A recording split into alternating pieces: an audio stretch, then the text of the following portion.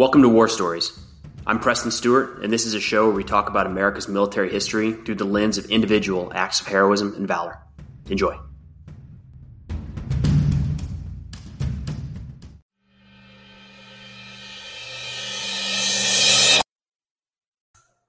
Today we have the story of Private First Class Hector Cafferata.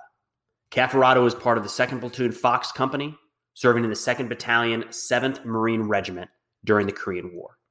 Specifically, we're going to talk about actions on November 28th, 1950. That's the first, full day of the Battle of the Chosin Reservoir. And this is a crazy story, but I think it's worth saying right now. I'm going to set the stage.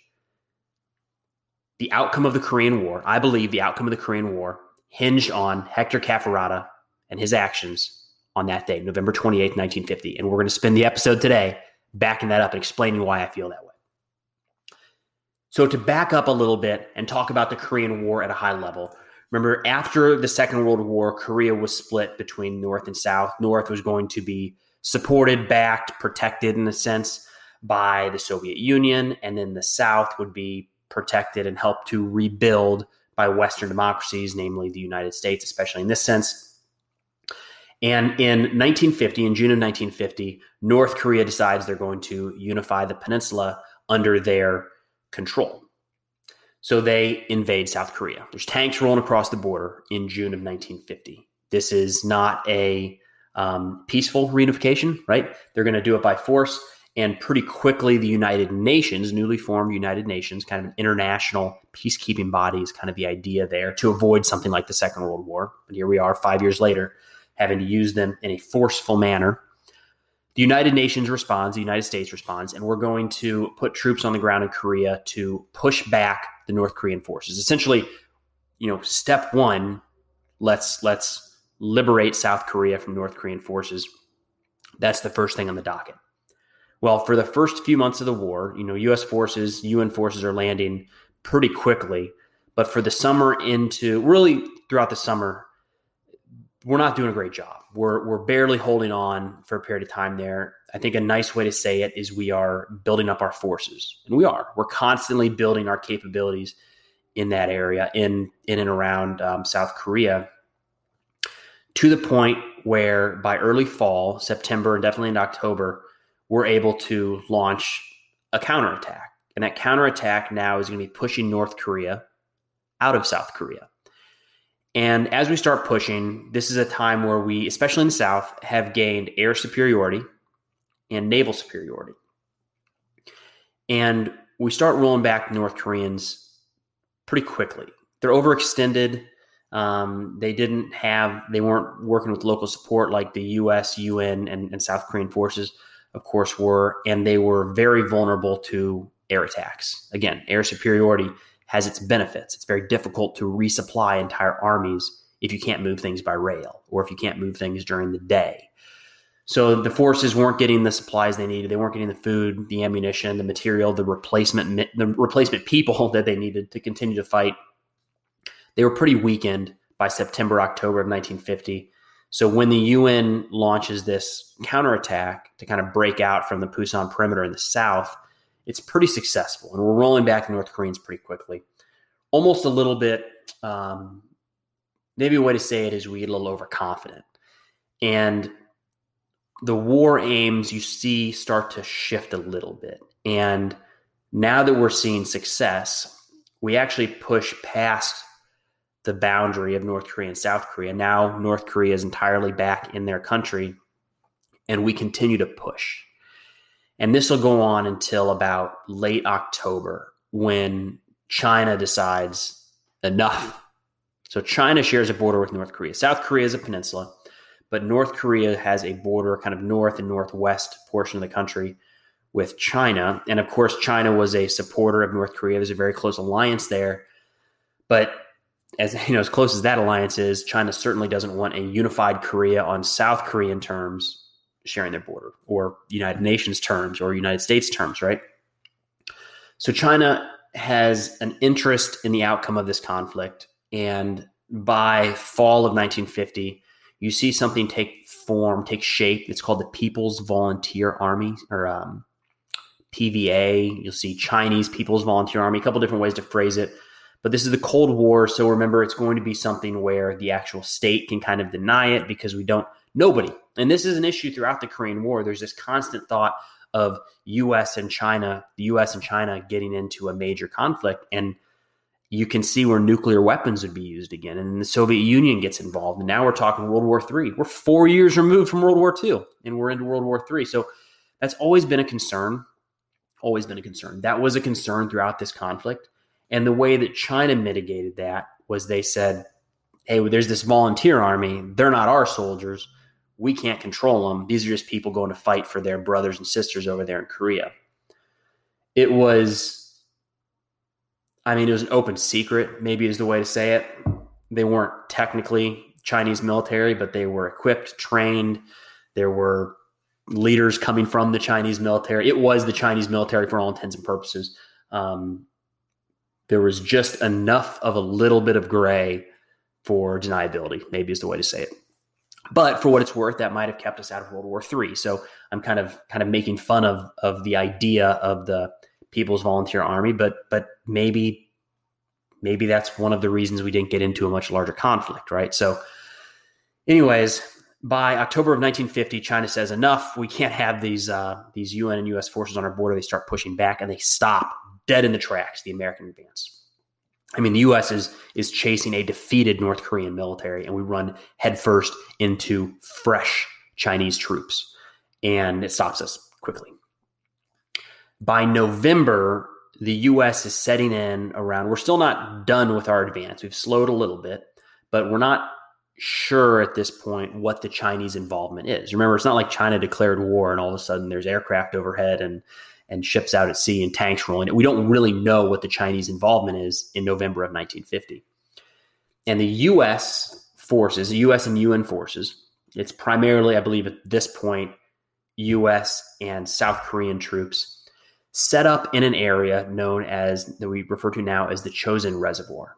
Now, the reservoir is a body of water, man-made reservoir, I believe, and there are roads that go around it, but it's nasty, nasty terrain, like really steep, really narrow, to the point where it really restricts movement to certain areas. So you've got the reservoir. We're not going to go across this body of water. We have Marines and Army units up here.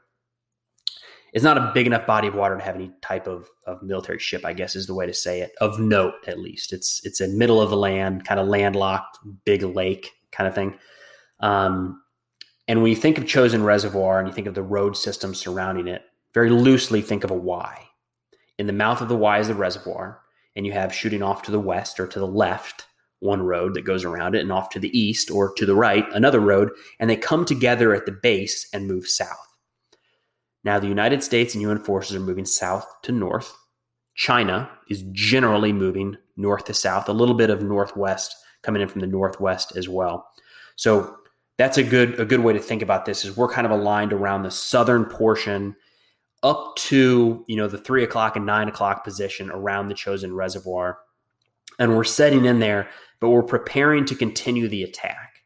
So this isn't a defensive posture. It's a set in and temporary halt, maybe a little bit of a longer halt. It's long enough to establish supply points, supply dumps. There's an airfield not far from, or in this general vicinity. It's a pretty rudimentary airfield. It'll prove crucial in this battle, especially when we're talking about getting casualties out. But by the end of November of 1950, in and around the Chosin Reservoir, we're talking about approximately 30,000 American troops.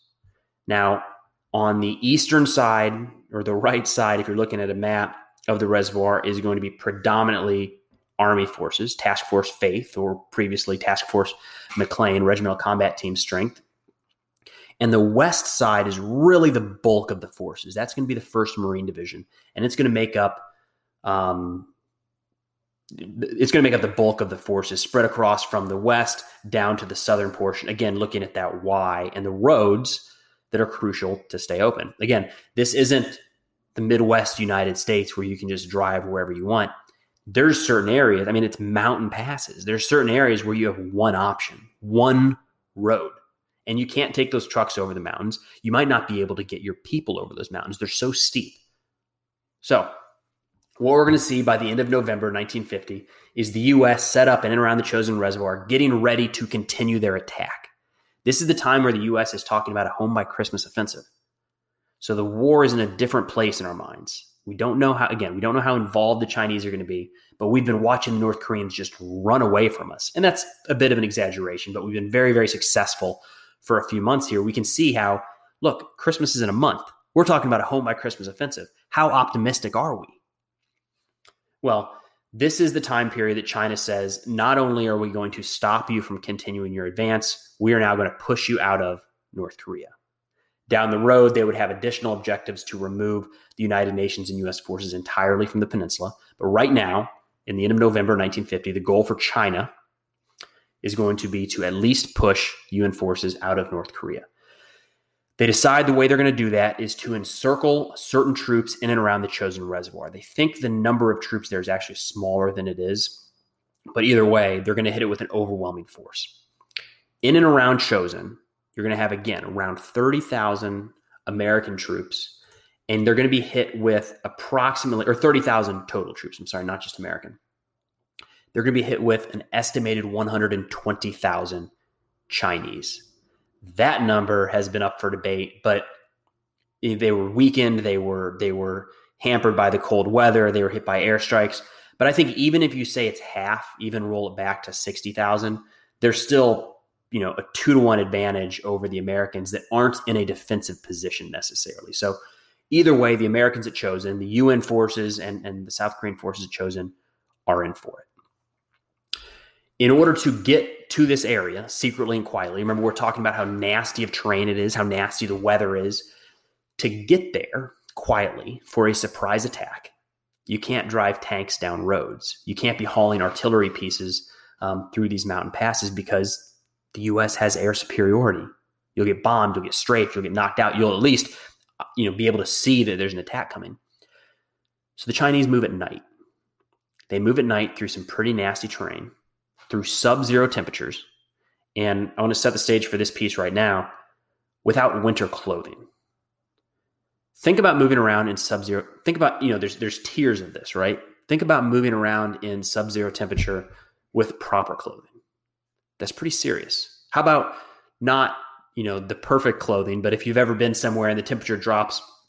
We were in Minnesota a few years ago visiting some friends and the temperature the wind chill was like minus 15. We had winter clothing, but it wasn't going to do anything. I mean, it helped, I guess, but you still didn't want to be outside for very long.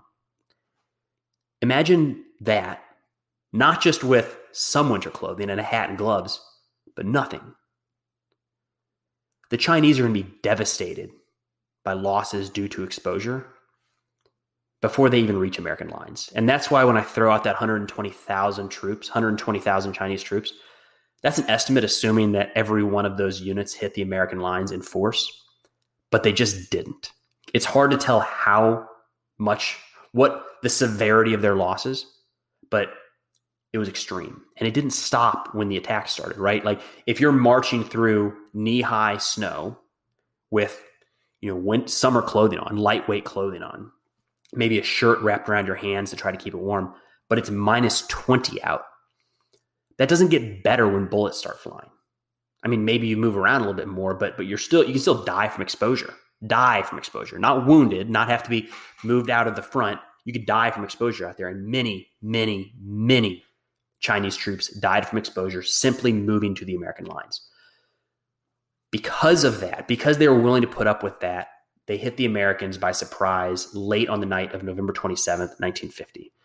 They weren't expecting it. The U.S., no, that's not fair to say. Some U.S. commanders were expecting some kind of Chinese attack. Others weren't expecting it at this volume and this size, this magnitude. Nonetheless, late on November 27th, the Chinese strike, and they strike all up and down the American lines, really on the north and then all down the west of the reservoir. Now, remember, their idea is to cut off these units that are a little further north, kind of towards the mouth or the opening of the Y. And the way to do that, it's not that hard in this terrain. It's not that hard because the Americans don't have that many places they can go. They have to go south. They can't go west. There's Chinese troops there. They can't go north. There's Chinese troops there. They can't go east. The reservoir is there. They have to go south. So the Chinese don't have to overrun every position. If they overrun certain positions, they'll be in good shape. That brings us to the story of Private First Class Hector Cafferata. Cafferata is serving in a plussed-up rifle company, Fox Company, 2nd Platoon Fox Company, part of the 2nd Battalion, 7th Marines. They are sent a little ways south of the rest of their regiment to an area referred to as, I'm going to destroy this, I'm sure, but the Tok Tong Pass, Toktong. The Tok Tong Pass is south of the, a major Marine position up towards you have, 2 or so Marine regiments northwest most. They have one road to come back. Tok Tong Pass is a very narrow area that needs to be held because it's the only way out. Now, at the beginning of this battle or before the battle began, there wasn't the thought that we were going to have to, book a hasty retreat. But of course, as we know with the Chosin Reservoir, that ends up being kind of the theme, is how quickly can we get our people out of there? Can we get out of there at all? The Marines to the north of Tok Tong Pass, they're going to have to use this to move through. It's at least 8,000, and it might be more. Watching how the units are moving around at this time, at least 8,000. We're talking 2 regiments of Marines north of this pass that will need to use it. The Chinese attack at night. Cafferata just showed up to this unit, by the way. Just a few days earlier showed up to this unit. And the attack happens at night, which means that Cafferata has, the Americans had some winter clothing. Again, I don't know how well prepared we were for this type of, one of the most brutal winters that American military, American Marines, American soldiers have ever fought in. I wouldn't want to be out there in that today with the technology and equipment we have today. I can't imagine doing it 70 years ago. Cafferata's in his sleeping bag. In his sleeping bag, he has his boots off. He has his jacket off, right, to try to stay a little bit warmer.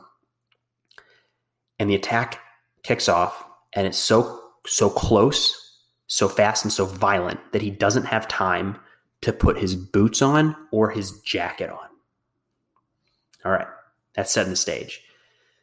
Now, earlier, I said that I think Cafferata can be credited. I think you can look at this one man on this one day and say he turned the tide, or not turned the tide, but the war hinged on what he did. And I want to back up a little bit and talk about that. Because it's not, he just found himself there. He didn't know it at the time. And I think it would probably take a while to look back and say, oh, that was a turning point. But I think you could make a movie about this, to talk about just this one little incident, because truly, the war could have gone one direction or the other. And we don't get that throughout history. It's rare when we look at any military history to be able to pin it on one person. It's rare to look back and be able to pin, the tide of the war shifting based off of a company of 100 or a battalion of 500 to 700. I think if you really want to, you could look back maybe to the European theater in the Second World War and say, if this division hadn't done this thing, maybe things would be different. A division, 10,000. But even in the Pacific Theater, if you look at Guadalcanal in 1942 during the attack on Henderson Field, when John Basilone held the line and just devastated the Japanese ranks, if he hadn't held, maybe the Japanese would have pushed back. Maybe the Japanese would have kicked the Americans off Guadalcanal. But the war wouldn't have been over. That was so early in the conflict. We were still building up. We weren't even at peak force yet. We would have gotten right back into the fight pretty quickly thereafter. Not here. I think there's a fair argument, and we're going to keep hitting it a couple times here, that had this line not held, the outcome of the Korean War would have been much different. So Cafferata is awakened the morning of November 28th. So the Chinese are hitting all up and down the lines, some late on the 27th. For Cafferata, it's early on the 28th. Again, he gets up without boots, without a jacket, starts fighting. The position that he's holding, his squad is responsible for, and it's taking kind of the brunt of the enemy attack. And very quickly, his entire squad is either killed or severely wounded. There's a grenade that goes off right near one of their positions, and I don't know if it was temporarily blinded or permanently blinded one of his men. So the guy was, in a combat situation, very limited in what you could do. So Cafferata says, hey, we got to get moving. We got to go find a good covered position. Hold on to my foot while we crawl. So imagine that, crawling through this this firefight with a guy holding onto your foot to guide him to safety. They get to a little draw where there's some kind of a little depression where there's a couple more American Marines held up. They're wounded. They're not really able to participate in the fight. So Cafferata starts firing back, defending their position. And he mentions in a handful of interviews how close the Chinese soldiers were. He starts firing back into the attacking Chinese soldiers. He's alternating, firing his rifle, and batting back grenades that come in with an E-tool, with an entrenching tool. Now, the size enemy force that hits this pass is estimated to be a regiment in strength. A Chinese regiment at this time should have been on or about 3,000. Let's assume they took some pretty serious casualties getting there, like severe casualties. Put them at 2,000. Cafferata's company was 250. So they're outnumbered 10-1. And that's, again, assuming 30% casualties for the Chinese before they even get there. So Cafferata facing down 10-1 odds, not 10-1 odds, outnumbered 10-1, facing fewer than 10-1 odds, or worse than 10-1 odds. Batting back grenades with an E-tool. Why not use a machine gun? Remember those temperatures, sub-zero temperatures? The lubrication for the machine guns was freezing. They couldn't use them. He had to use his rifle, but he couldn't fire it fast enough. So he had these wounded Marines around him reloading rifles while he stood and fired into the enemy attackers. And then he'd pass the rifle down, pick up the new one, fire it, pass it, fire it, pass it. Did that for hours. And I just want to remind you, no boots, no jacket, sub-zero temperatures with grenades, mortars, and bullets landing all around. Eventually, as dawn starts to come, a grenade comes up near his position. Remember, much of this fighting is in the dark, is at night. A grenade lands near their position. Cafferata, again, I don't know how many he knocked out of there, 10 or more easily. Grabs an enemy grenade that landed in their position, picks it up to throw it back. It detonates in the air and pretty severely wounds him in the hand and arm. But of course, as you can expect, he doesn't get evacuated. I'm not sure that there was much of an option to be evacuated at this point in the fight, but he stays with his men, kind of bandages it up, deals with it, continues to fight. As dawn comes, he decides that the attack starts to die down a little bit. The Chinese weren't attacking as much during the day, due in part to the American air superiority. They were easier targets in the day, so they wouldn't attack. They did attack during the day, plenty, but for these large-scale surprise attacks, you tend to see them kick off usually around the night. So the dawn starts to come, so Cafferata gets up and decides, I'm going to go get my boots, get my jacket, right? It's freezing outside. So he starts moving back to their tent area where they had their boots, or the sleeping bag in the camp area. And as he's just walking around looking for this stuff, he starts to hear noises and realizes that he's being shot at. Again, he's just trying to get his boots. It's freezing outside. In the process, he's shot in the arm. The enemy attack had pretty well died down, but there were still snipers around. So it's not like he's walking around carelessly in the middle of a firefight. But a sniper sees an opportunity. This guy walking around, they're going to take their shots. Hits Cafferata in the arm, breaks his arm, kind of shatters his arm. He's not going to be able to do much in this fight anymore, and is, I read a couple different accounts, evacuated, and one said that he kind of came to on in a tent being treated. But either way, there wasn't much of an option at that point to say, I'm not going back to the rear.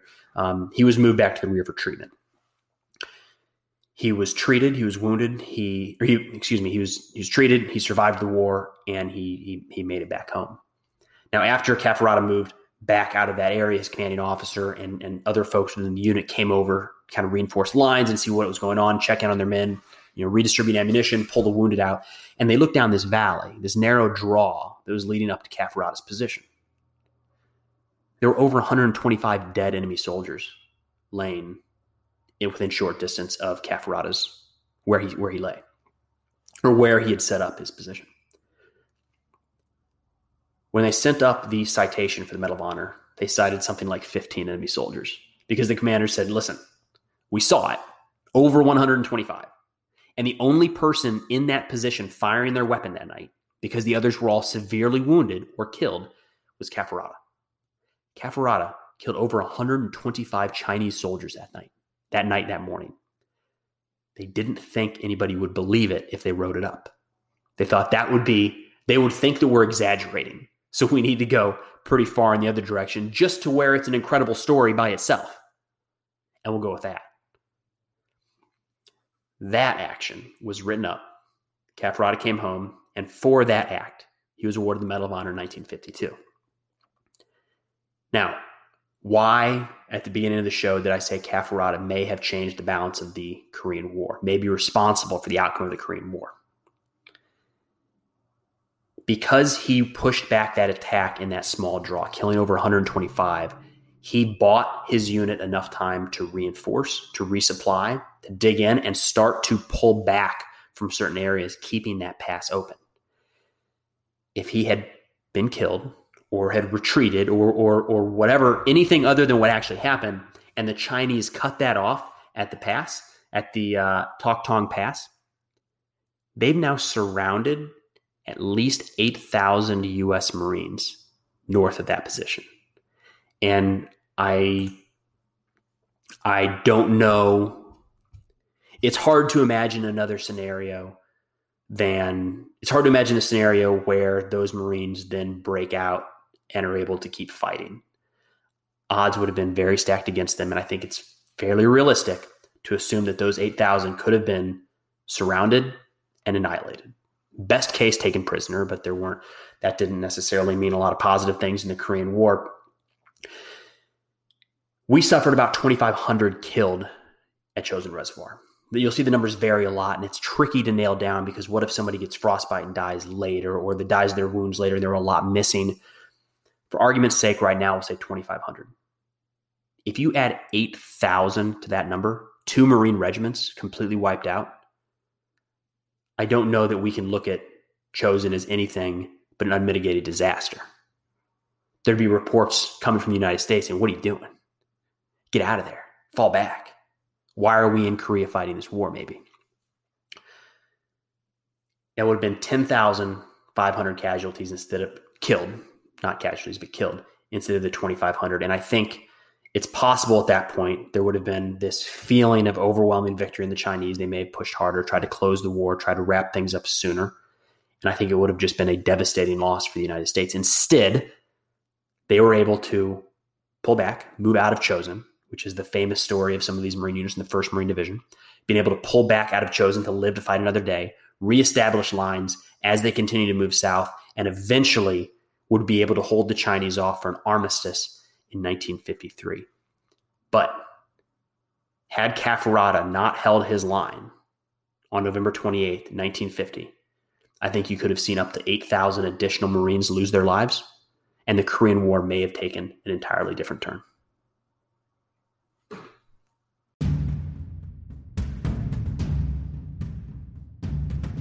Hey, thanks for listening to War Stories. If you get a chance, it'd mean an awful lot if you could head over to Apple or Spotify or wherever you listen to your podcast and leave a review. It helps others to find the show. But thanks again for listening. We'll see you next time.